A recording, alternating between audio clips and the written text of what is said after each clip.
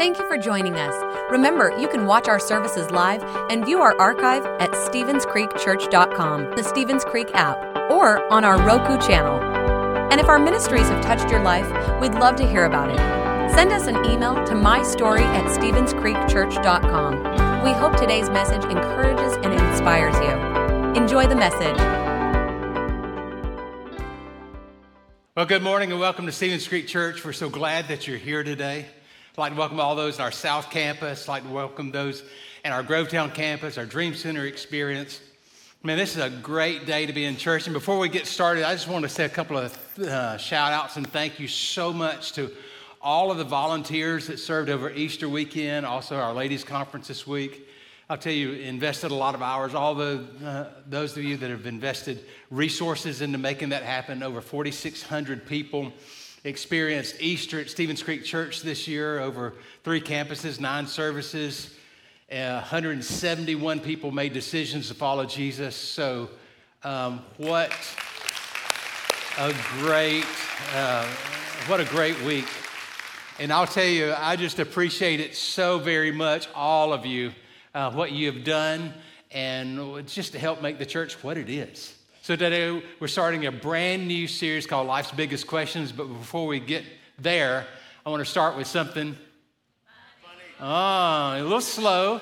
I think I heard Grovetown a little bit louder than you guys.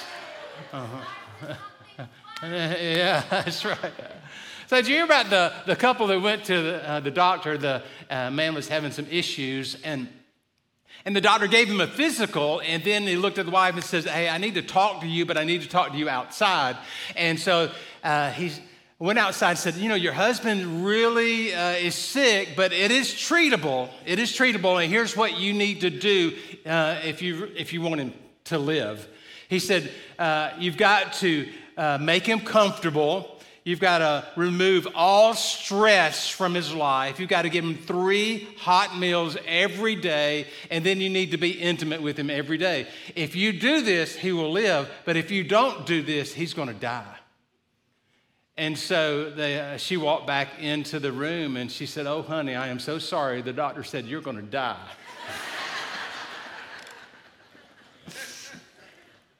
You know, all of us are going to die at some point. But none of us know when that day will actually come. I mean, I could be driving home today and get hit by a car and I could die. I could find out that I've got cancer and in 6 months I could die. I could have a heart attack when I'm preaching. I don't know. We don't know when that day will come. I mean, I could go home and be attacked by a wild animal or a rabid squirrel or a venomous snake. You know, we used to live off Hardy McManus Road, and in those days, on occasion, we would sleep. We had a door in our bedroom that would go out to the porch, and we would sleep with the door open so that the cool night air could come into the room. And so we did that on occasion up until the day that Patty went out on the porch to water her flowers, and there was a snake in her water bucket. She said, "No more sleeping with the door open. Not going to have any snakes come in this place." So yeah, I could be killed by a snake. I could choke on a piece of peppermint candy, or I could die in my sleep. You just don't know how many days you have left on this earth. One day, we're going to cross over. We're going to cross over from this life to the next. One day, we're going to die. So the question is, the big question is, what happens? What happens when we die? So if you were to ask that question to people in your neighborhood, people at work, you know, there's probably several answers. You know, one group of people would say, you know, we're just going to cease to exist.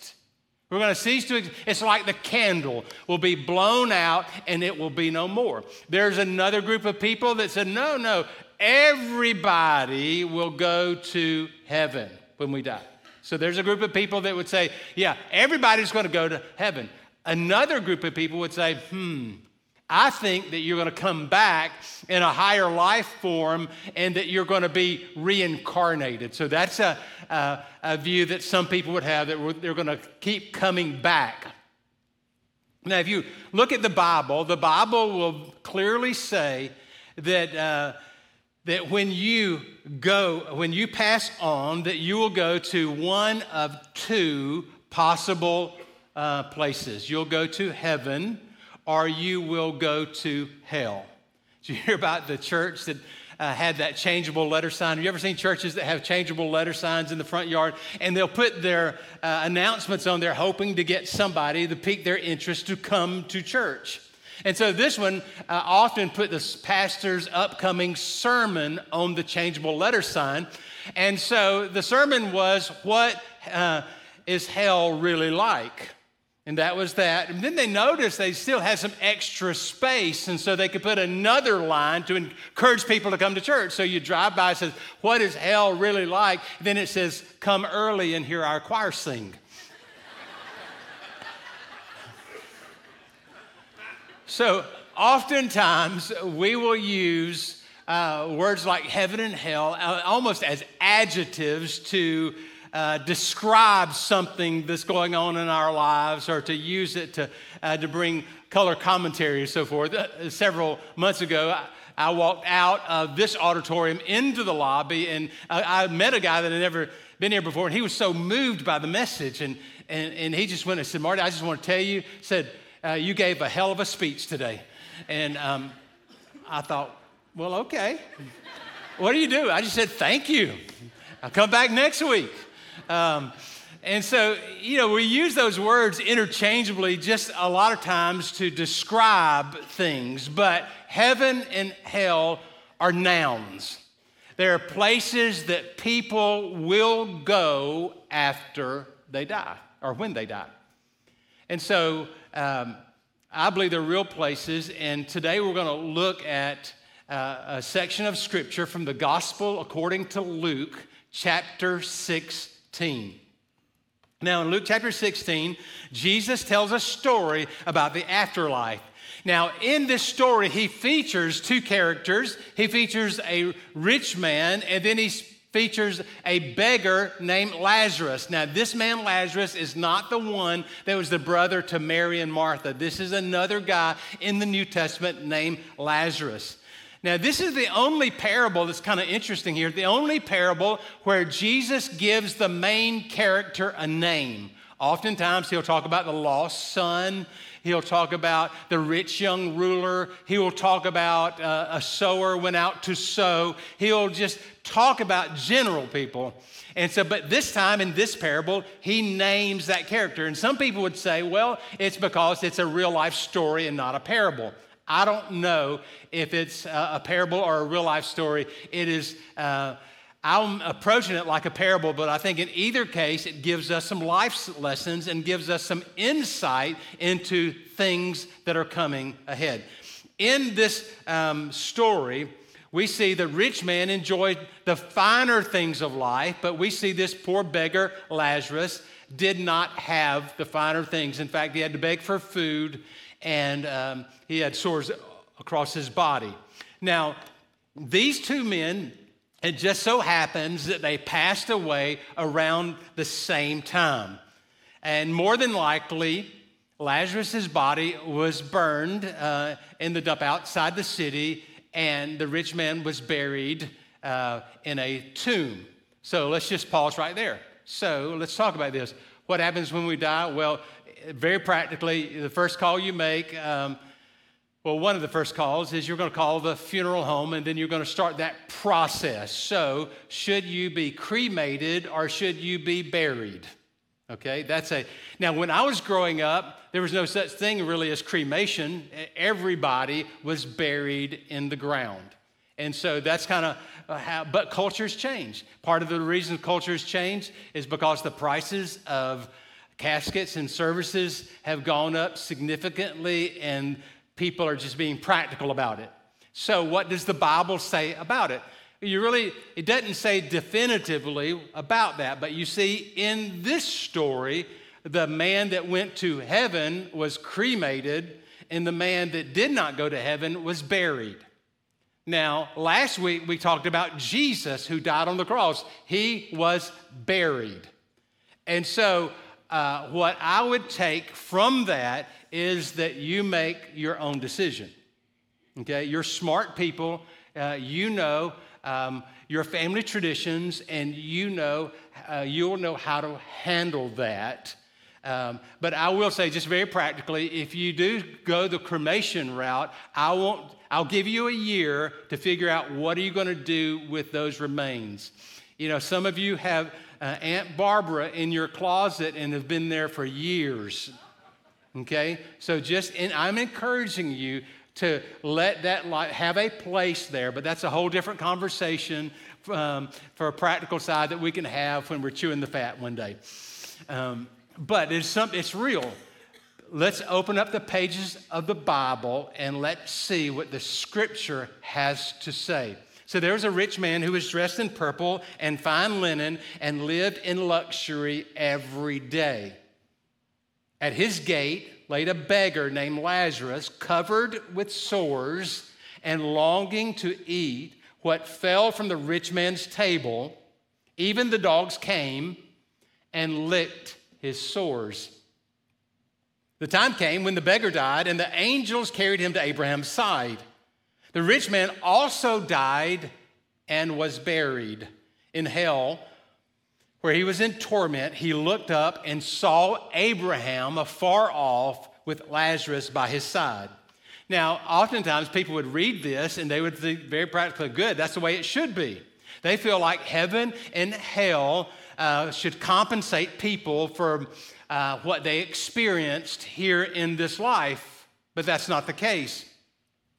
The rich man was not in heaven, not in hell because he was rich, and neither was the poor beggar in heaven because he was poor. That's not the case at all. The rich man did not make it into heaven because he found his identity in stuff. It said luxury. He found his identity in money. We see in this very story that not only the third character is Abraham. What do we know about Abraham? Abraham was one of the wealthiest men to ever walk the face of the earth. So it's clearly that heaven and hell are not compensation for what you go through here, but we see Abraham's faith was rooted in God, and that's why he made it in. So the story gives us some interesting key truths about the afterlife. 3 I'll mention right now. First of all, after our physical bodies die, we will continue to live. Okay? After our physical bodies die, we will continue to live. We see this in both cases. We see it in the rich man. We see it in Lazarus. When they died, their bodies gave out, and yet they continued to live. They didn't cease to exist. They stepped from this life into eternity. Notice it says when Lazarus died, the angels carried him to a place at Abraham's side. His body gave out. He was covered in sores. But the real Lazarus, the real person, that means the soul, the spirit, continued to live, and it was carried by the angels to paradise. The body of a believer may be buried, it may be cremated, but the real person will go to the presence of the Lord, the presence of God.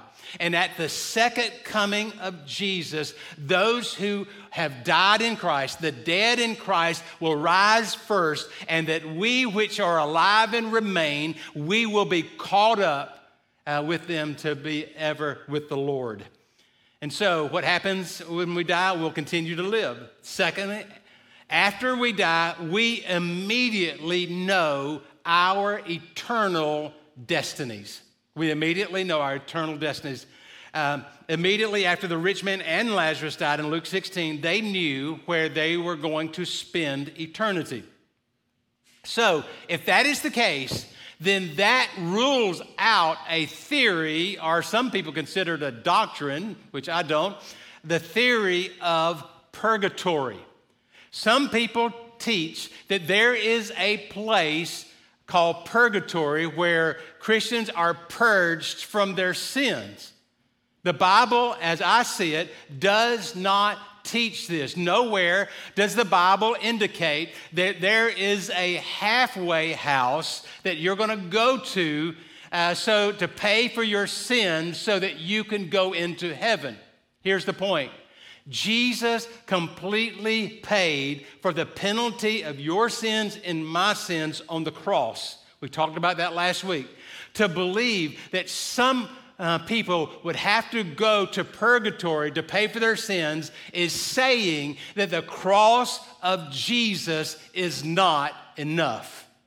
And let me say it very clearly, the cross of Jesus was enough for you.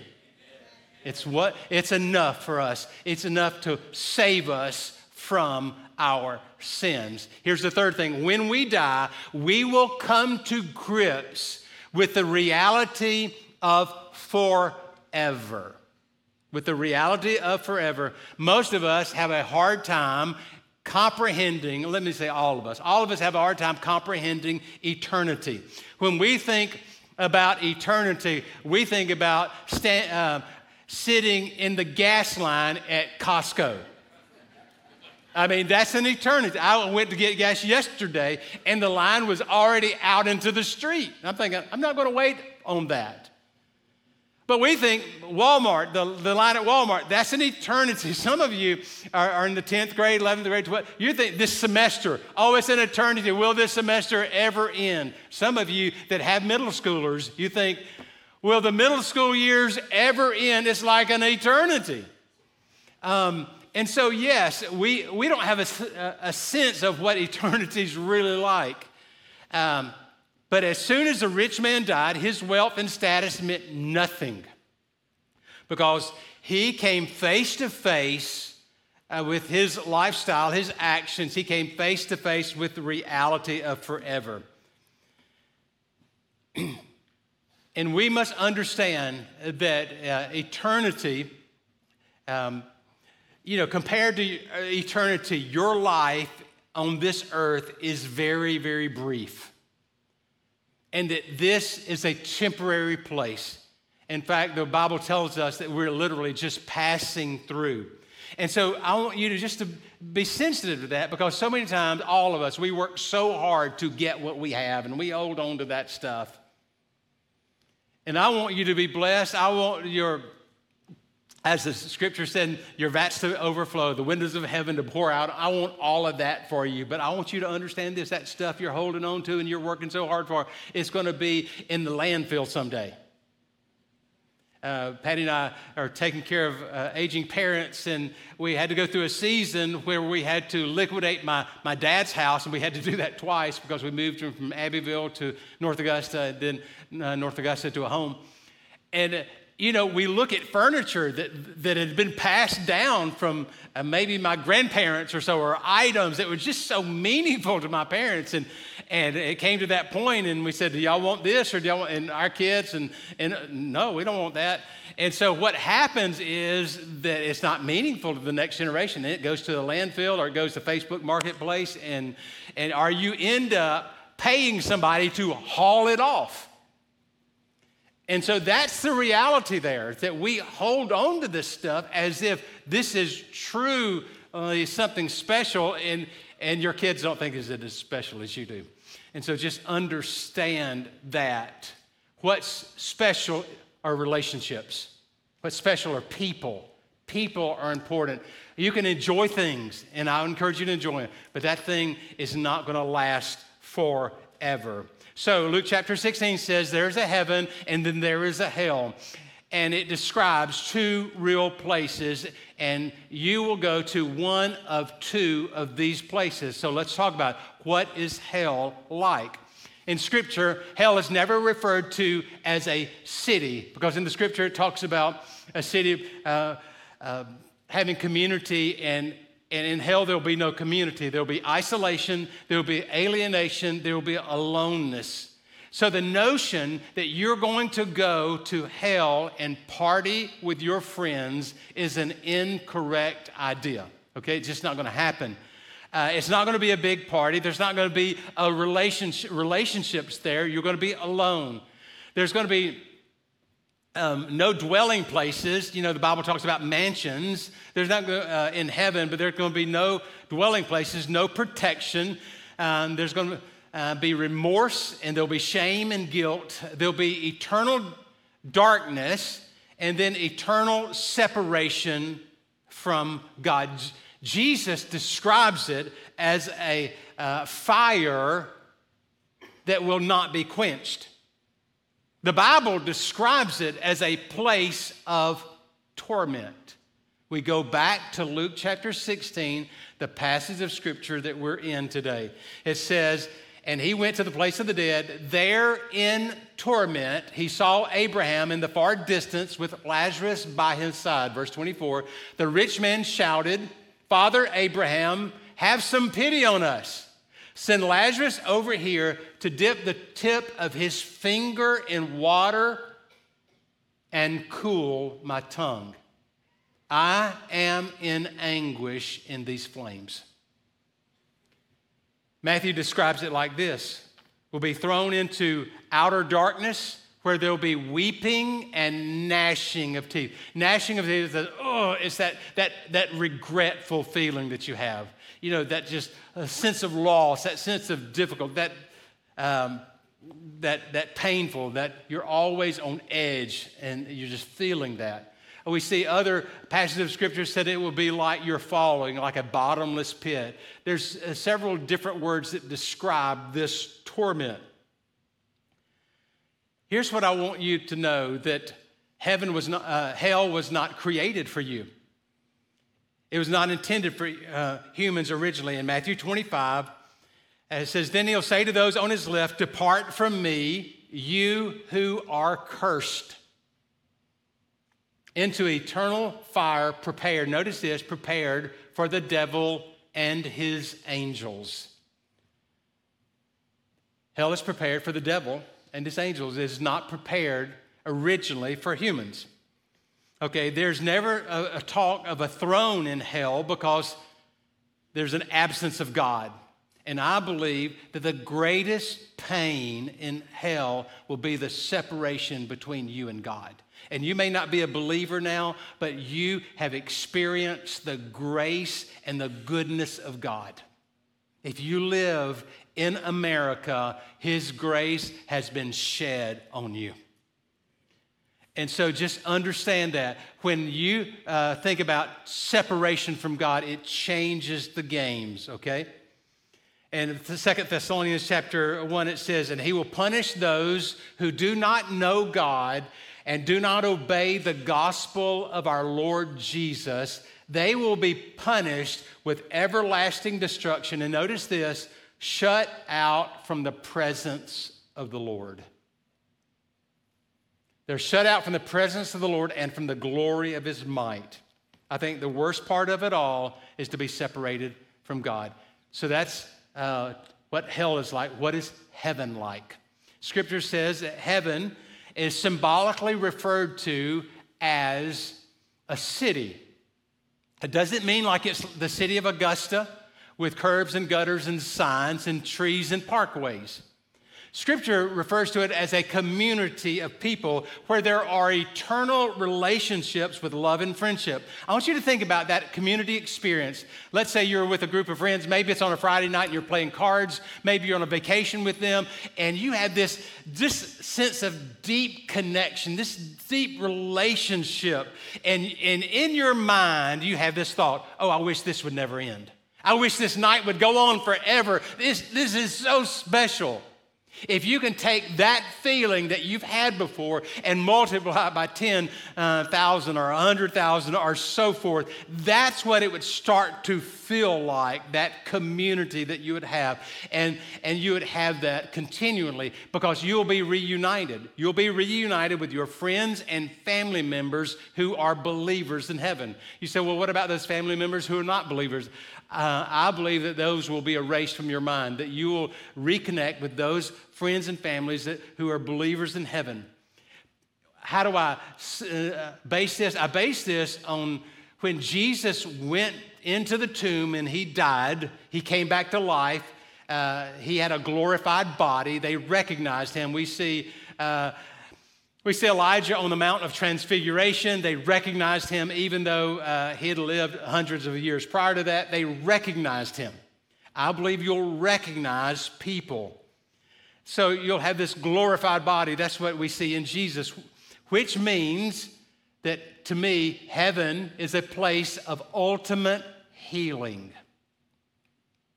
In Philippians 3, it says, but our citizenship is in heaven, and we eagerly wait for a Savior from there, the Lord Jesus Christ, who by the power that enables him to bring everything under his control, notice this, will transform our lowly bodies so that they will be like his glorious body.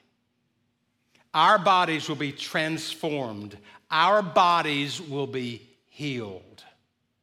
Several months ago, I had a conversation about the afterlife with a Stevens Creeker who works in anesthesiology. She said, Pastor Marty, let me tell you what happened at work. She said, there was a man that coded. And said when he coded, they were doing a procedure on him. They put him to sleep. He coded during the procedure. She said, we brought him back to life.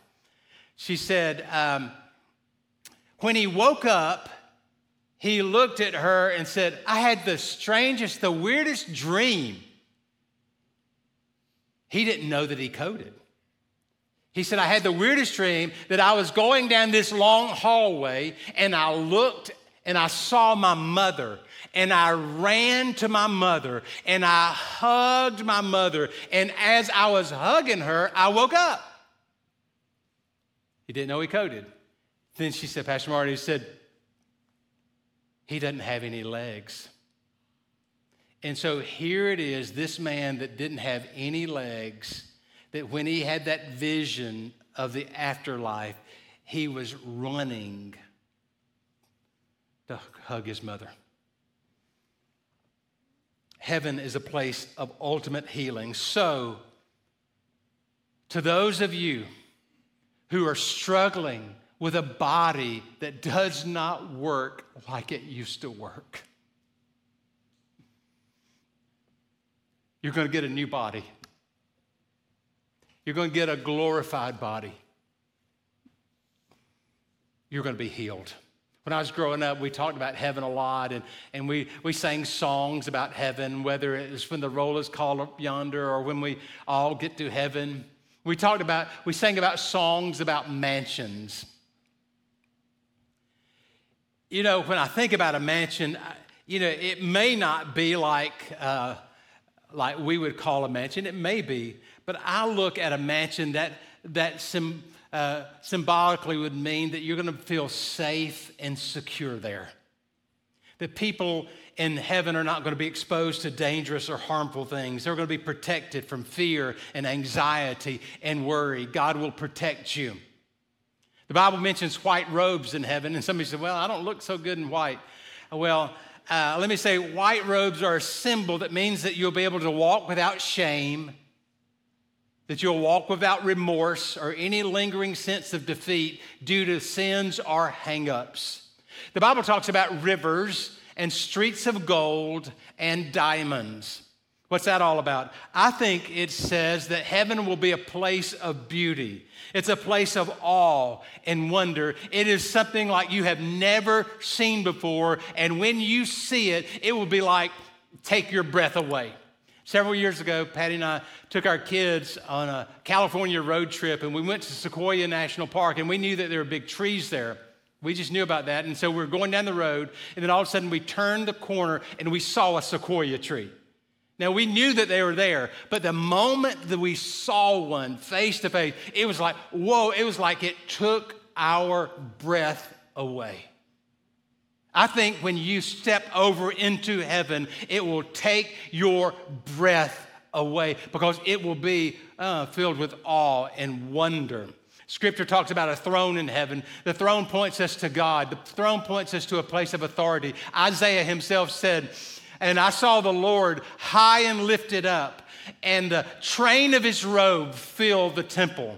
In the book of Revelations, John said, and once I was in the Spirit, and there before me was a throne in heaven with someone sitting on it. And so it's a place of authority. John describes heaven, said it will be filled with jaspers and rubies. There will be a rainbow that looks like an emerald. There will be flashes of lightning and peals of thunder. From the throne, it's like a sea of glass. It will be crystal. And then the angels will bow down and say, "Holy, holy, holy is the Lord God Almighty, who was and is to come." It's going to be wonderful. So what happens when we die? That's the question we're working on. What happens when we die?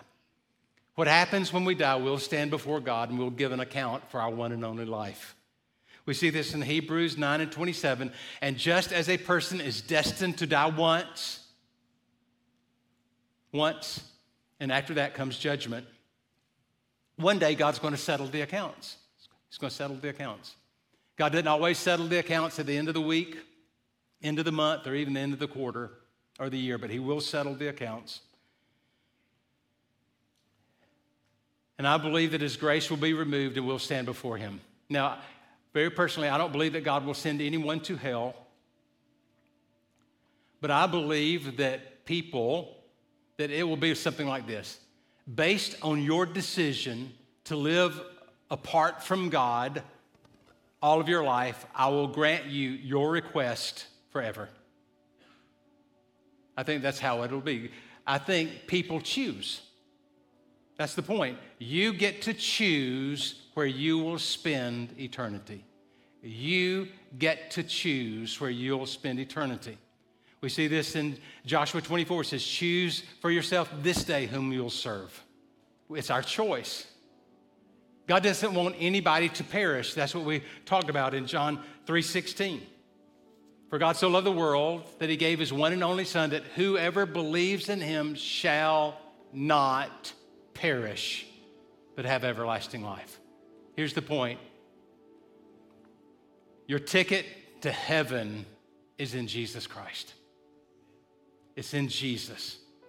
John 3:16 is the most important verse in your Bible, I believe, because you get to choose and you get to receive Jesus, and he is enough. I've been thinking about the afterlife a lot these days. This Tuesday, day after tomorrow, will mark 1 year that my mother passed away. When I think about heaven, I think about my mom is healed. She struggled with Alzheimer's over 10 years. It was brutal. We would not want her back today in the condition in which she left. It was brutal. And so she probably lost maybe 80 pounds, maybe 100 pounds when it was all said and done.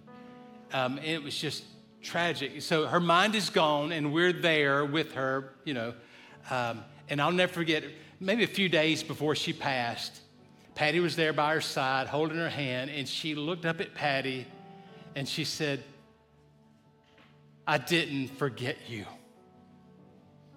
It was like in that moment, she had clarity. I never forgot you. Things often come into clarity when we get to the end. We see what's really important. Our relationships are important.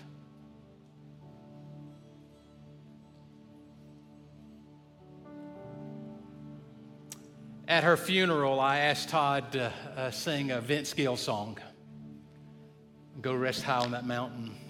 And I just thought, as a way to honor my mom, that I would get Todd to sing that song for you. Listen.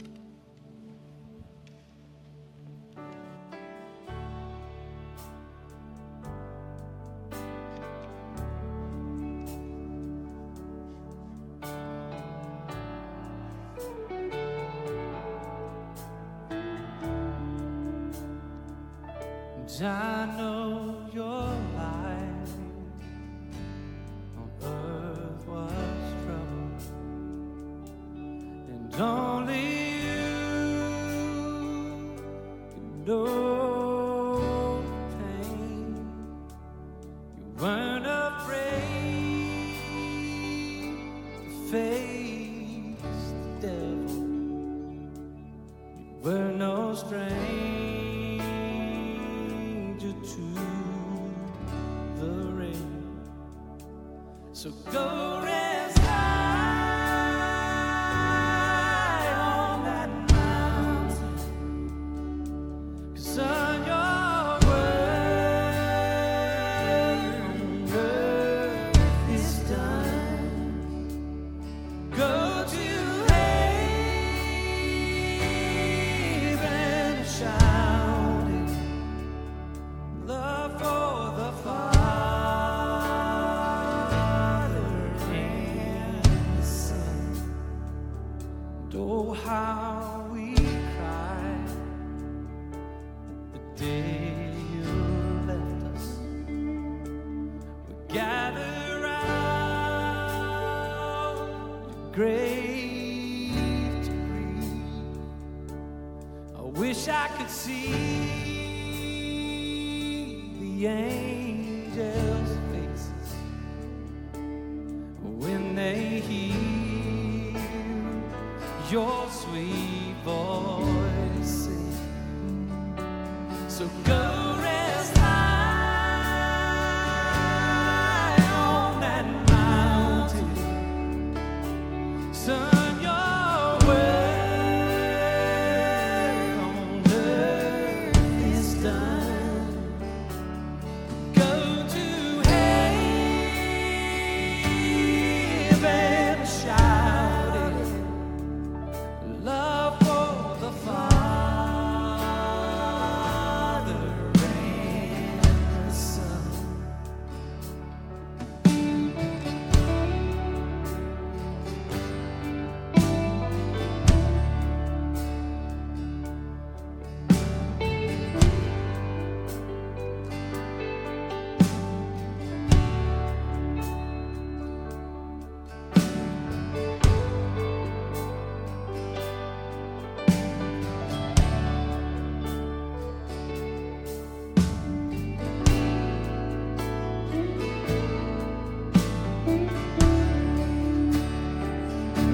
So go rest high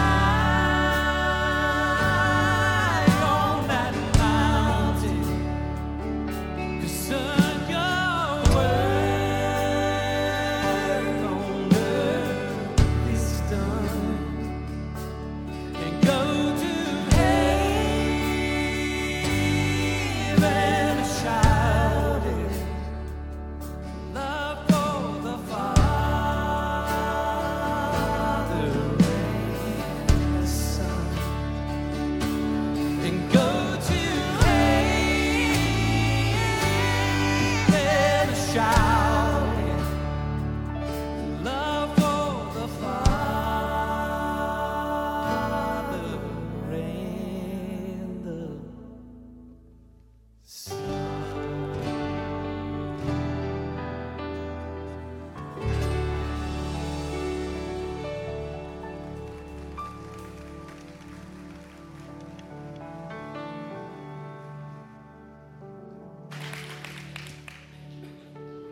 I know that relates to so many of you today.